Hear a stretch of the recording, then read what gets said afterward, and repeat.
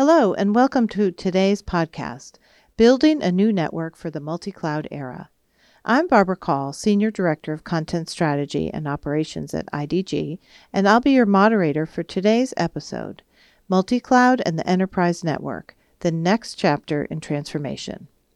I'm joined today by Ian Rutherford, Vice President of IT Transformation at Cisco. Welcome, Ian. Hi, Barbara.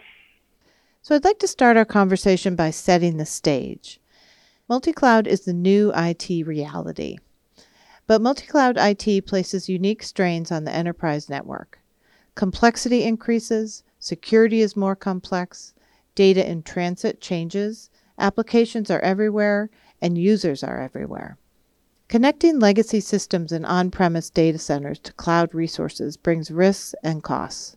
IT leaders need new, agile network infrastructure to support these new realities and a reinvented approach to security to protect corporate assets. Most enterprises also face technical debt and infrastructure that is simply not able to harness multi-cloud capability in the way the business expects. Business benefits such as security, high-speed cloud connectivity, excellent end-user experience all reside in new technology and software-defined architecture. So the question becomes, how much of the legacy network today is ready and capable of supporting these features? So Ian, my first question for today is, why is multi-cloud the new reality? And some would even say a requirement for digital transformation. So I think, Barbara, I think the interesting starting point with this is multi-cloud is a bit of a term for all things to all people. And I think we really need to get down to what is it that's important. And I think there's two sort of macro level elements to this. One of it's around the business itself, because they're looking for new capability to be delivered faster than they ever delivered before. And they no longer want to go through the process when they develop new capabilities or applications in the traditional sort of waterfall type of development environments that they're used to. So it's all about sort of speed and capability, and that's what multi-cloud brings to them. But I think it also is about the multitude of different sources they can get it from. And that's really what multi-cloud is in our sort of definition of it. It's about software as a service. It's about capacity of compute or storage. It's about provision of development environments. And of course, it's about data and where that data resides and how it's used. And it's that combination of the capability plus also that business need to get there faster really is the sort of source of the requirement of why multi-cloud is important.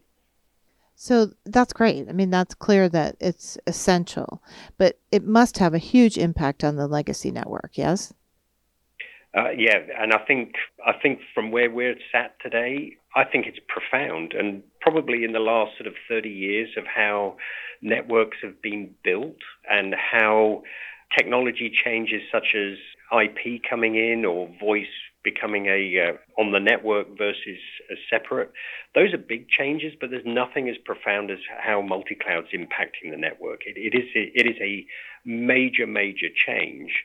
And I'll just try and sort of illustrate that a little bit. You know, in the legacy world of how networks are built today, they are typically very fixed. They're very controlled in terms of where data and applications are sourced from and provisioned to. That change in them is quite slow. Typically, you could be looking at 30 to 60 days just to provision a new service back to the business. And that's all about just provisioning how they do things today. And that world, the consumers are fixed. They tend to be in one place. They tend to be employees versus third parties. The producer of the applications tends to be fixed and inside their data centers and firewalled and controlled within the data center. So everything's very much controlled. In the world of multi-cloud, a lot of that goes away. The consumer can be anywhere. It can be mobile. It could be a partner. The producer of the application, as I mentioned before, could be a SaaS provider. It could be a third party. It could be inside their network or outside. So that whole paradigm of how an application is delivered to a consumer is totally different in the multi-cloud world, and it impacts everything about how that network is designed. Wow. So, as you said, everything's impacted about how the network is designed. So, transforming that network is going to have financial challenges, yes? Yeah, significantly. And I think probably one of the biggest challenges our customers have right now is they can see the benefits of new technology and they can see why they would do these sorts of things, but they are very controlled within the financial constraints that they have to make those types of changes. And these are substantial amounts of spend associated with IT budgets. Just to give you an idea, typically we find, and third-party sort of data sort of substantiates this, is 20% of the spend on IT is just on the network infrastructure itself. So that's just providing that base connectivity between consumers and producers of applications. And what we're seeing is that in 90% plus cases of our working with our customers at the moment, they are having difficulty containing those network costs, and they're going up in a lot of cases. And here's the big challenge, right? So transformation requires capital, and in today's world, out of that network spend, typically less than 20% of that spend goes towards change. 80% plus just operates what they have today. So if you've got that constraint about how much you can spend to transform, the result is you never really keep up. You're never really getting to the end point. And in some cases, you're going backwards because the rate of obsolescence in your network or lack of fit for purpose never quite gets there. So you're always trying to catch up with it. And the result for the business is the capability that they're looking for, such as that high-speed connectivity to a SaaS service for their users that are no longer based in their office but are based in multitude of locations all around the world. That capability doesn't appear. And as a result, you're seeing not enough money being spent and not enough change happening fast enough. And from our perspective, that financial constraint is the biggest constraint to transformation. Yeah, very sobering. So before we continue, I'd like to take a short break and say a few words about our sponsor, Cisco.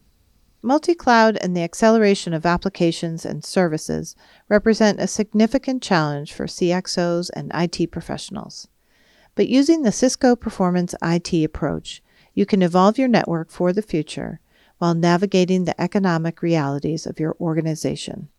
Contact your Cisco account manager today to learn more. Now back to our show. I have a few more questions for you, Ian. So we've been talking about the financial challenges, but that's only step one, right? What about the technical challenges that companies face in addressing that legacy network? Yeah, I think the technical challenges are significant, and they probably fall into the way I see it is sort of three big categories on technical challenges. One is around complexity, the second is around security, and the third is around the end user experience.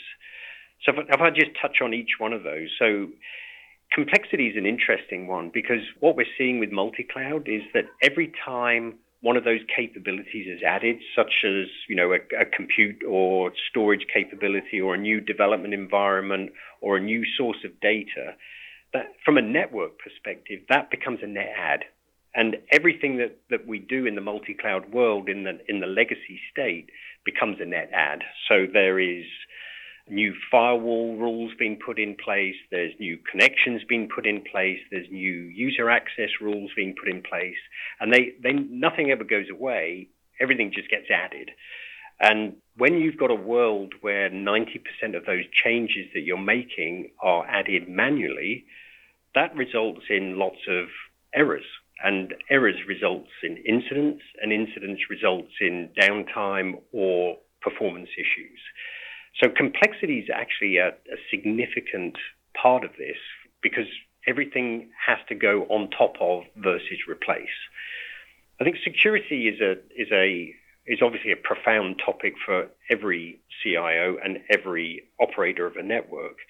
But the challenge that we have with security today is in the legacy world, as I mentioned before, it's relatively easy to draw a very hard boundary around your application estate and your consumer estate or your users of the network in the traditional way. And that sort of DMZ that controls access to everything can be quite easily sort of put in place and managed.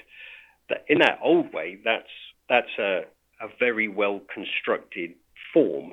In a multi-cloud world, it's very hard to identify where that data is resident, where it's in transit, where those users are today versus tomorrow, and what that frame of provision of services from a multi-cloud perspective is going to look like in 6 months' time, 12 months' time. It's going to be different. So I think that flexibility and that being able to control how you get access to all those different elements when none of them are predefined and none of them are set in stone like they used to be is a big challenge. And then last but not least is the end user experience itself. And I'll give you an example of what might seem like a very trivial thing to do. If a business wanted to add Salesforce as a SaaS application, for example, it would seem obvious. You'd simply connect your network to Salesforce and your users would connect to it and you would interact with it. But if your data center, your core data center is on the East Coast of the US, for example, and SFDC is provisioned out of the West Coast, which it is, and your users are on the West Coast, today, every time you try and access SFDC, that user is connecting to your data center in the East Coast, which is requesting data from SFDC on the West Coast, which is then in turn passing data back to your data center on the East Coast, in turn passing it back to your user on the West Coast. If that doesn't sound complex enough, I can't imagine what would. And if you can imagine that those long bits of string being joined together, you can imagine what the performance issues are for users trying to access those types of technologies, which we would all think are very standard and straightforward. But from a network perspective, in our legacy world, they're simply not. So I was going to ask you what happens if companies don't act, but you've outlined a few of the risks here. So I guess I would say in terms of complexity, security, and end user experience, which of those is the most concerning and maybe needs to be the priority for fixing? Any thoughts there? Well, it's interesting when we talk to the sort of CTOs of the organizations that we work with, certainly in the very large enterprise organizations that typically got large global footprints. Although security is, for example, is a mandatory underpinning of everything they do, the thing they always come back to is the end user experience. And their view is that unless they can resolve from a network perspective how to provide an outstanding experience for their users, whether they are employees or third parties, that is going to be the thing that is going to cause the biggest issues in the performance of their business. So they always come back to how do we make this a superlative end user experience, because that's what's going to impact us and our customers. And then everything else sits around that. Security is mandatory, and it's got to be within the constraints of the costs and the complexity of what they're building. Thank you, Ian. That was great. And thank you to our listeners. Be sure to join us for episode number 2, where we'll explore the financial and operational impact of modernizing the network and start to talk about some of the solutions. For IDG and Cisco, I'm Barbara Call. This podcast is produced by IDG Communications in association with its sponsor, Cisco.